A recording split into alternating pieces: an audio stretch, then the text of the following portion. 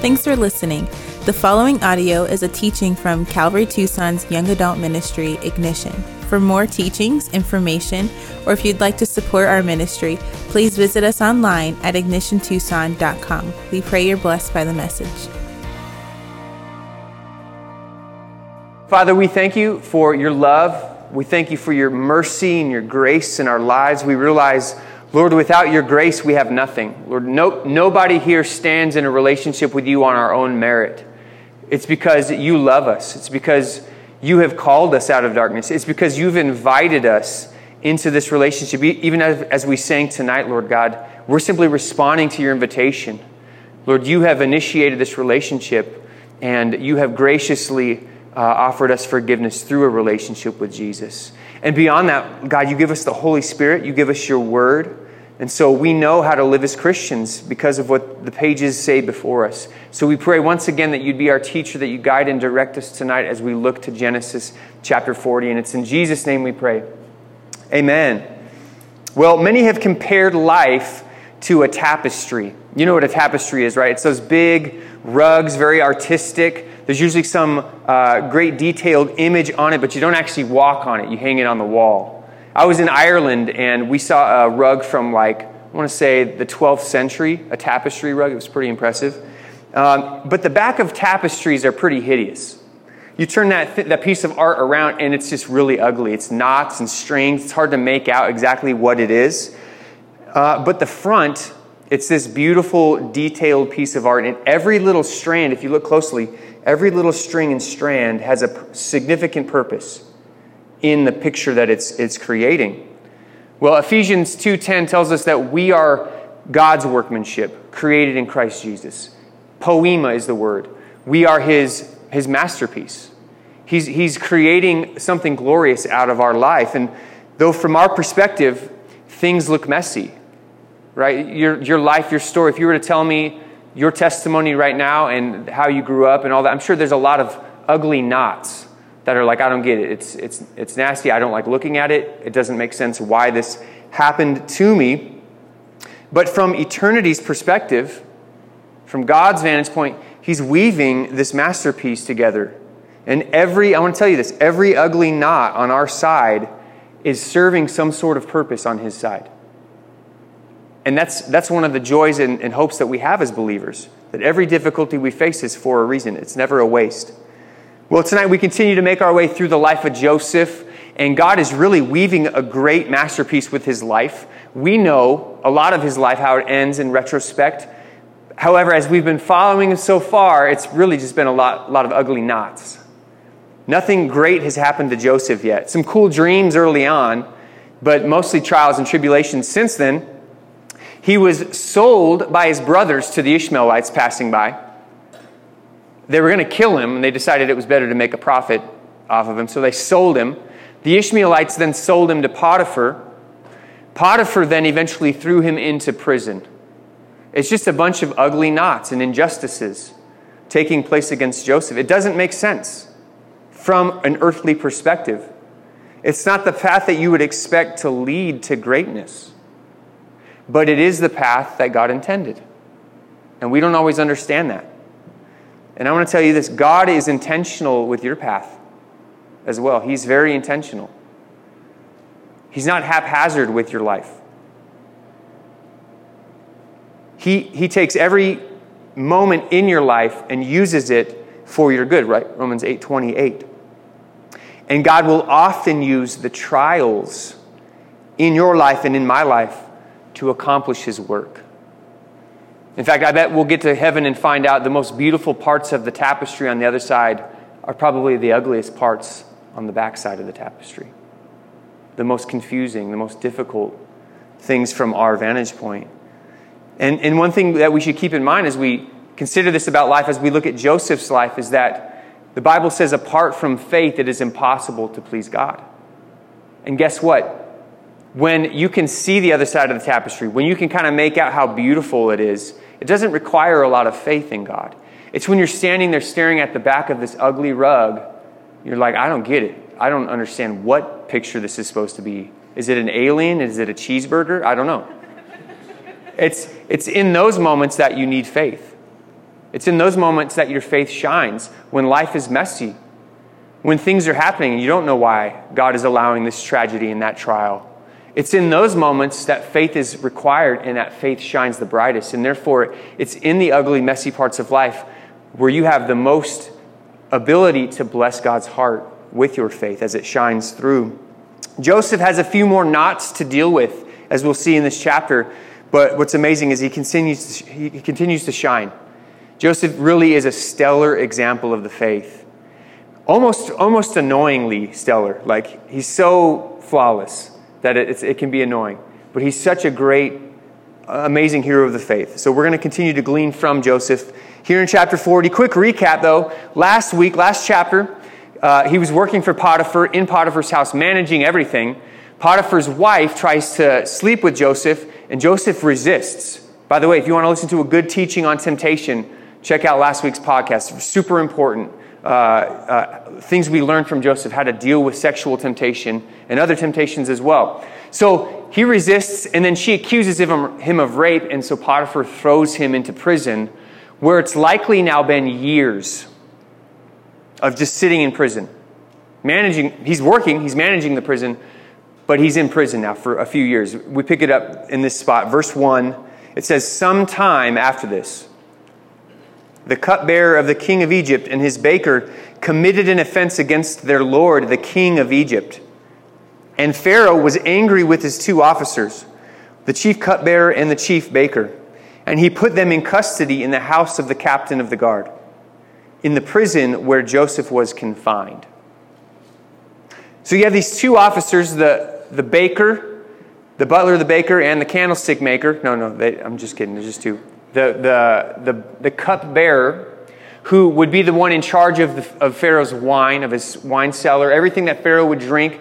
The butler would make sure, hey, that cup is clean, that wine is safe, nobody's trying to poison it. The baker was the equivalent of all the food, the equivalent of the butler, but with everything that Pharaoh would eat. It was his job, head chef, to make sure that Pharaoh's meal was good, that it was safe to eat, and somehow these guys offended Pharaoh. Now, it could have been, depending on how temperamental this Pharaoh was, maybe it was just a bad meal on the wrong day, right? Maybe his mashed potatoes were cold, and it was just like the last straw for Pharaoh. But it was likely an assassination attempt on Pharaoh. So they don't know exactly who did it. They knew that security was compromised for Pharaoh, and that the weakness in the security came either through the cupbearer or the baker, or both. And so while investigation's underway, they throw these guys into prison. They just so happen to throw it in the prison where Joseph is working. So we ultimately know this whole thing is being orchestrated so that these men would meet Joseph and create an open door for Joseph. Verse 4, "The captain of the guard appointed Joseph to be with them, and he attended them. They continued for some time in custody, and one night they both dreamed, the cupbearer and the baker of the king of Egypt, who were confined in the prison, each his own dream, and each dream with its own interpretation. When Joseph came to them in the morning, he saw that they were troubled. So he asked Pharaoh's officers who were with him in custody in his master's house, 'Why are your faces downcast?'" So notice in verse 4, it says that the captain of the guard appointed Joseph to oversee these guys. Who's the captain of the guard? Last week we learned the captain of the guard was Potiphar. This is likely Potiphar. It's his prison. He was the captain of the guard. This prison is within his jurisdiction with his oversight. And so basically what we learn about this is that Potiphar has an issue with Joseph and his household. But guys, Joseph is a really good worker. He's really gifted with administration. And Potiphar's like, I want to get the best bang for my buck with this slave that I bought. So now that he has to take him out of his house, he takes him to his workplace. He says, "You did my job at home, now you can do my job in the prison." So we don't get the sense that like Potiphar is on Joseph's side. See, Potiphar having had Joseph as an employee for so many years, you better believe he would have known the story of Joseph. Stolen, sold to slavery, shouldn't be there.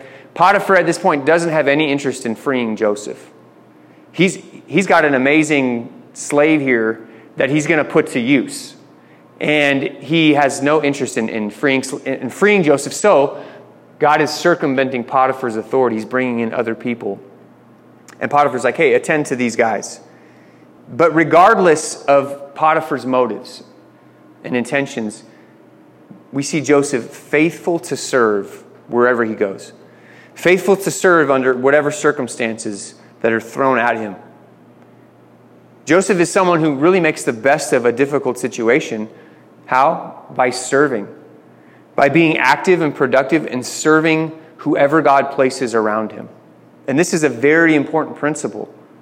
In fact, here at Ignition, we like to teach, we love discipleship, and one of the things we hammer here is the 6 practices of a disciple. The 6 things that we should be practicing as disciples of Christ.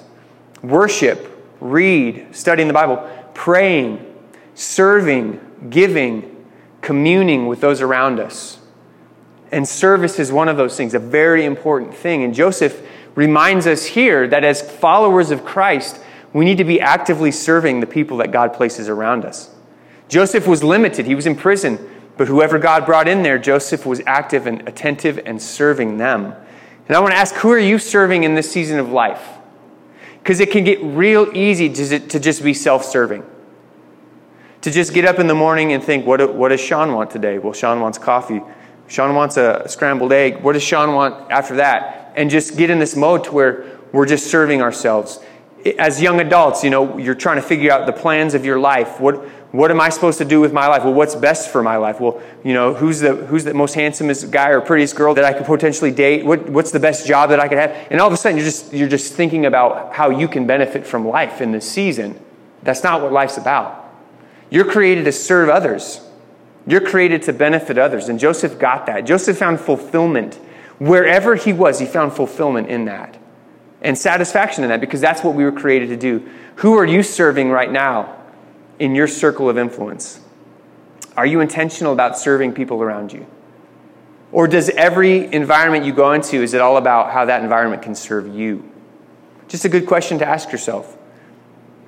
And I also want you to notice, guys, Joseph has concern for these guys, like legitimate concern.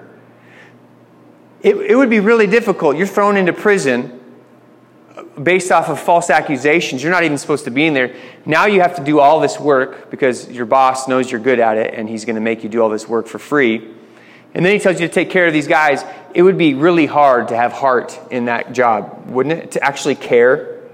My buddy who's in the police force, in fact, Jonathan Alameda is one of the pastors here. He worked for TPD for a while. And he says when you're in law enforcement, he says, one thing that people learn how to do is they shut off the I care switch so they can just get their job done. Because if they cared about every individual in every case, it would overwhelm them. And so he says you learn how to just shut off the I care switch. And you show up to these horrible scenes and you just can't care for everyone, he says, as a police officer. When I don't know, it'd be very hard to be in those positions. Joseph is in the penal system working in the prison as a prisoner. And his I care switch is on. He maintains a concern for people, even in this situation.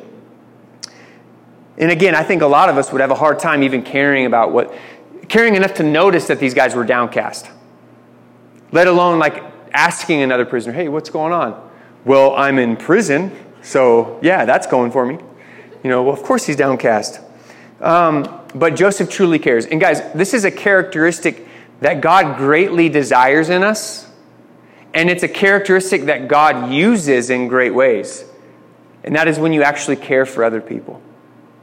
When you have a real concern for other people. And I hope that everybody in this room, everybody listening to this podcast, has a desire to make an impact for eternity. Like I hope somewhere in your mind and in your heart you realize, man, I need to invest in eternity. I need to make a difference eternally. Well, if that's you, this is the key. This is a huge part of it. Some of you maybe are interested in vocational ministry. Maybe you want to, pursue a leadership position within a church, serve in a church, maybe be a pastor one day. And my advice to you would be this: cultivate a true heart, a true concern for other people. Really care. Now, I know it's difficult and it's hard to show concern for everybody. But let God cultivate a heart of concern, a heart of care for the spiritual well-being of other people. Because that's going to be the characteristic that makes you an effective leader in the church. That's going to be the characteristic that makes you an effective witness at work, at school, because you actually care about people. It's huge. Don't miss that. As Christians, we are at our best, guys. Not when we're quoting scripture or walking the straight and narrow, although those are good things. We are at our best when we're genuinely loving and caring for other people. That's when we're exhibiting Christ-like characteristics. So Joseph engages with these guys, even when he didn't have to. He cares. He wants to help. So he asks them, what's going on? Verse 8, they said to him, we have had dreams, and there is no one to interpret them. And Joseph said to them, do not interpretations belong to God? Please tell them to me. So some of you are aware of Babylon, the Babylonian Empire, Daniel, the story of Daniel, and Nebuchadnezzar's dream, and how there was like these magicians, these enchanters who would interpret the dream, and Daniel came along. It's a similar culture here in Egypt. Dreams were highly mystical and spiritual, and they would have these magicians or sorcerers who would play the role of priest of sorts and interpret dreams, or at least pretend to interpret dreams. Right? It was a very religious, spiritual thing. When you had a significant dream, you would go to your neighborhood psychic, your neighborhood sorcerer, and be like, what does this mean for my life? Kind of like the horoscopes. You know, and really they're just fake, they're false idols. At best, they're just false idols. At worst, it's demonic. And there's actually demonic force behind it.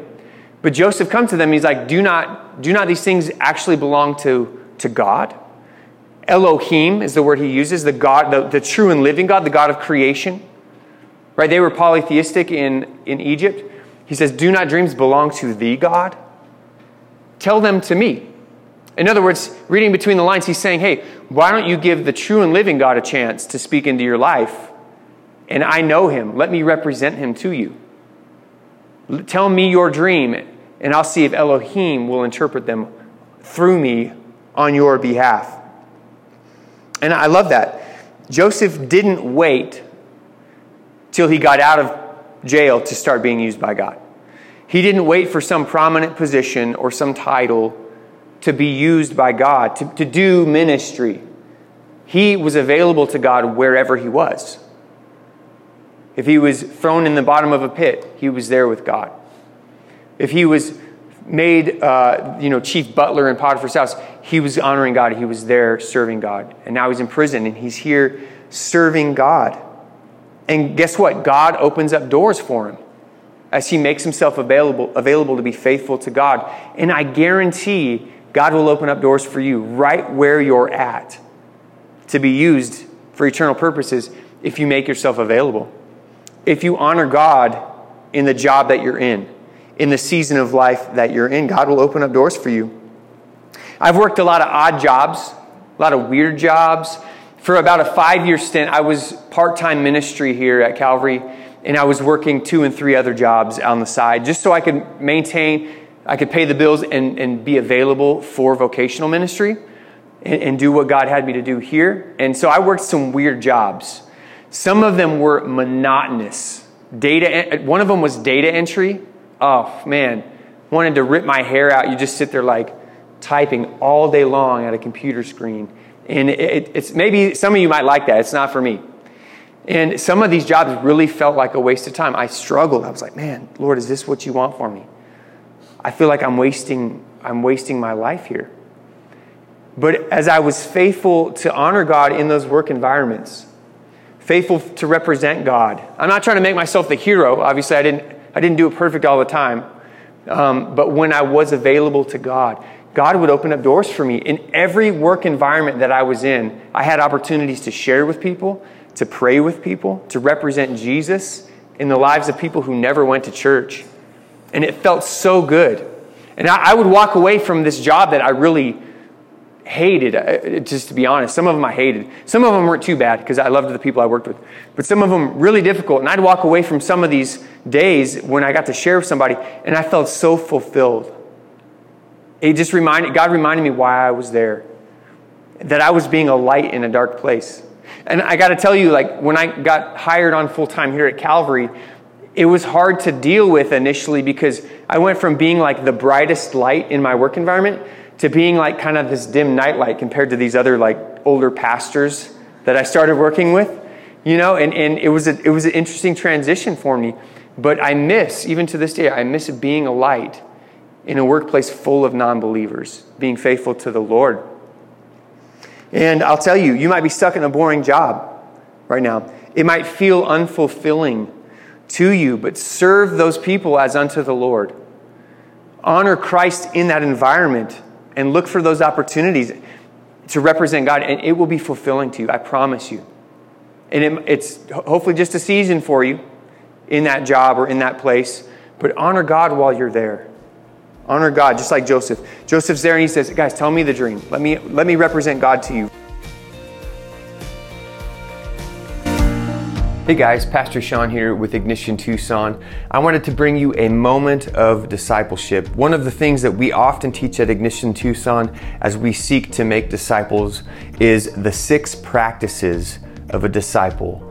These are 6 things that we should be doing if we are growing and maturing in Christ. Now, these 6 things aren't things that we would do to earn salvation, but rather these are things we do as a response to our salvation and as God's Holy Spirit is working within us. And the 6 things are worship, read, pray, serve, give, and commune. And I want to go over with you these 6 things. The first is worship, that we would put God first, that we would not only worship God within our hearts, but externally, physically, allow our worship to affect our outside, that we would sing, that we would lift our hands and clap and dance, that we would be around other people who outwardly express worship as well. The second is read, that we would be men and women who study the Word of God, that we would be diligent and disciplined to grow in our understanding of God's Word. The third is pray, that we would be in communication with God, that we would talk to Him daily, giving Him thanks for all the things He's given us, taking our concerns and cares to Him, asking Him for things, that we would pray. The fourth is serving, that we would be men and women of service who don't simply sit on our hands and watch others do the work of ministry, but we would be active and engaged in not just serving at church, but that we would be engaged serving in our homes and in our workplaces, that we would get up and not be afraid to be the one to take out the trash and to do the dishes and to volunteer in the children's ministry, and that we would do these things that maybe other people shy away from, that we would serve our community. The fifth is give, that we would be men and women who give of our time, our talent, our treasure.